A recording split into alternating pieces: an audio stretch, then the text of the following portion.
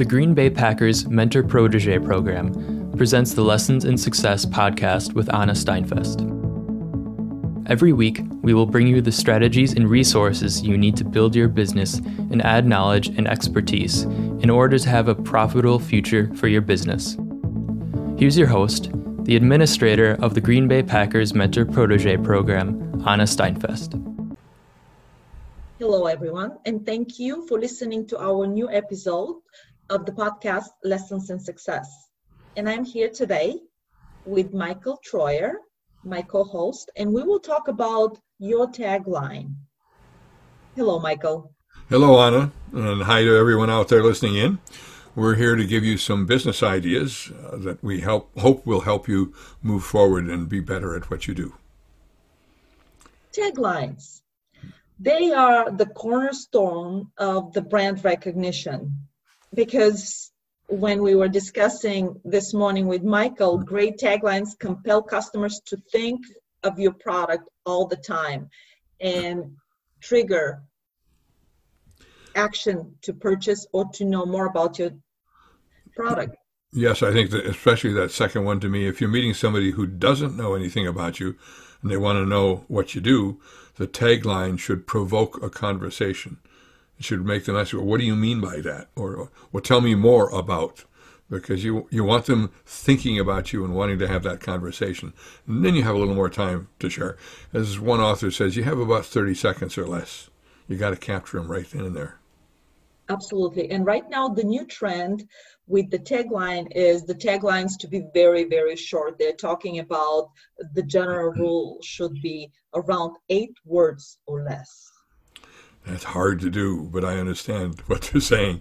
I think we can also add that you want it somehow to tap into their emotions as customers. That's what often usually sells. You can use humor, or you can use something that surprises them in what you say. And it's, again, that provocation to want to know more. Once upon a time, we were talking about that it's more like an elevator pitch. Yes. However, the elevator, you have more time than to attract people's attention. And I know that we've talked about Blink from Gladwell, Malcolm Gladwell, in the book Blink. He's explaining how we have to catch attention to our customers right away. We have few seconds to catch their attention. 30 seconds is probably too long. I think that's the old elevator pitch. It's probably 5 seconds. And it's interesting because it's also something you need to rehearse and learn to say comfortably, because you only have that 5 seconds when somebody turns to you, well, what do you do? Or that's interesting. What's that logo on your shirt? Tell me more. You've got that 5 seconds to say, as we step out of the elevator or we're moving down the hall, you say your tagline and it stops them in their tracks and they want to know more. That's your 5 seconds. Michael, you have a great tagline, and you always put your tagline on your email address. Emails, yes. So What is your tagline? Share with your listeners and let's talk about that. And I violate the principle here because I'm a little longer than 8 words, but when you have a challenge and you need a fresh perspective or insight, that's what I do. And in fact, the name of your company is A Fresh Perspective for Small Business Owner. So it's kind of a tagline in a sense. And it plays back to that company name. Yep. Absolutely. And it is simple. That's what I love about that. It is simple, and it explains what exactly you do. Now let's go to yours, because we're working off our examples. Folks, we're not trying to sell you services. We're just trying to give you examples. But think about the tagline that says, we are the diversity department you can't build in-house. Notice, by the way, you've got to use your inflection. That's why I say you got to rehearse this. You say it to really provoke their interest. So we are the diversity department you can't build in-house. That's going to provoke a discussion with Anna Steinfest, because she runs a diversity business called AFF Research. And that's what she wants. She wants that conversation that, well, why can't I build it in a house? Or you mean it's that complex that I really need to talk to you? I can think of all the ways that could be interpreted, but it's short and sweet. Why do most companies use taglines? I think, first of all, that some of the other tools of the past have gotten old and kind of beat up. We talk a lot about brand. We get to know brands in some cases, but things are moving so fast. Only a few brands really stand out over the long term. I see mission statements put up on walls. Customers don't read mission statements. They're 20, 40, 100 words long, maybe longer. Who cares? It's not me. I want to know what you're going to do for me as a customer. And then you said the elevator pitch, but that was too long. That was a sales piece. It's kind of like the resume of today. The worst thing I think you could do on a resume is tell them the values that you stand for. No, come on, don't tell me things. Let me see them, and we don't have time today. So the tagline's replaced all of that in my mind to capture the momentary interest or intrigue of your customer or prospective customer. Yes, because your customer will not memorize, like you said, in fact, they will not memorize your mission statement. They will remember, though, your tagline, if it is a good tagline. Mm-hmm. Taglines, they tell your customers who you are. And some very, very memorable taglines right now we want to share. It's, for example, McDonald's, I'm loving it. Mm-hmm. Nike, just do it. Mm-hmm. Especially with Nike, as you can see, like Michael explained to you, that this does not tell you that they're selling shoes. It's more like a message conveying freedom, individuality, inspiration, and strength. Yes, all those things. I'm going to go back to yours for a moment, Anna, too. Think about it. You could say that to me, and I'm going to say, well, why do I need a diversity department? There we got a question to work on. Or, why can't I build one in-house? Well, there's a whole other conversation. Do I need to have one in-house? Why can you do it that I can't do by myself? We can go on with all the way that provokes different conversations that are going to bring people to understand more what you do in your business.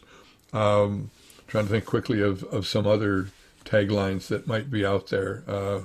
We're from Wisconsin, folks, so this is a little tough, but Pure Michigan is a tagline that everybody around us knows, because Michigan has put it in our face constantly, and it has a meaning now. Mm-hmm. Absolutely. I just want to give to our listeners some ideas. How do they create good taglines? So we were thinking about if you have like a brainstorming session with you can include some of your customers too. And we were thinking that you should be asking few questions to make sure that you consider a great tagline. For example, what's your promise to your customers? How do you help people? Who is your customer? Who is your competition? And how can we say this in a simple way? And it really sets you apart from that competition you just talked about. You need to think probably about the customers and what they really care about and what they really don't care about. So you don't want a tagline that has no interest to them. I have a wonderful product. That's my tagline. Oh, I'm not going to believe you. Give me something else that draws me in. And we do, frankly, I say that because we do that with products. So I have an incredible product. No, you don't. The customer can tell me that. You can't tell me that. So even go back and look at some of the commercials. So a good time frame to look at it, and they're online, is the commercials run during the Super Bowl games. Some of them are 30-second commercials, and their whole point is to grab you. They're not going to be able to tell you much in 30 seconds. Think about, could you say the same thing in 8 words in 5 seconds? But they're an example to you of what we're talking about. Quick, sweet, tugs on the emotions, uses maybe humor or simply something surprising. Why do I need it in-house? Well, why do I even need it? And I know that Anna can answer that question, why do I need diversity, in probably 5 seconds. She's got all the data in her brain, and she doesn't need to give you all of that. She can just tell you quickly, you'll be far better as a firm, for example. And I'm playing off. Great taglines compel again customers to think about your product, and you will be in their thoughts. And next time when they're at the store, or next time when they're browsing online, they will know that they want to purchase your product or services. In this discussion this morning, Anna, I'm going to tell you I've I've got into this enough. I'm officially changing my tagline. I'm dropping 2 words. There's no need for them. So when you have a challenge and you need a fresh perspective, that's all I need to say. I come from outside. I'm not tied into what you do. I can offer help. I'm not selling you right now. I'm just saying that's what I want people to think about. Yeah, to your brainstorming session. That's correct. I mean, just have a whiteboard, throw all the words and the feelings the customers having when they are using your product or services, and start brainstorming and changing words and just kind of create a memorable, recognizable tagline. Okay, folks. When this is done, I want you all to go back and write yourself a new tagline. Send it to us. But first, get a new tagline. Work on it. Yes, please. We will post this on Facebook, LinkedIn. Share with us your tagline. I would like to thank everyone for joining us today. I'm, of course, Anna Steinfest, and I'm joined today by my co-host, Dr. Michael Troyer. Keep watching for us at Lessons in Success.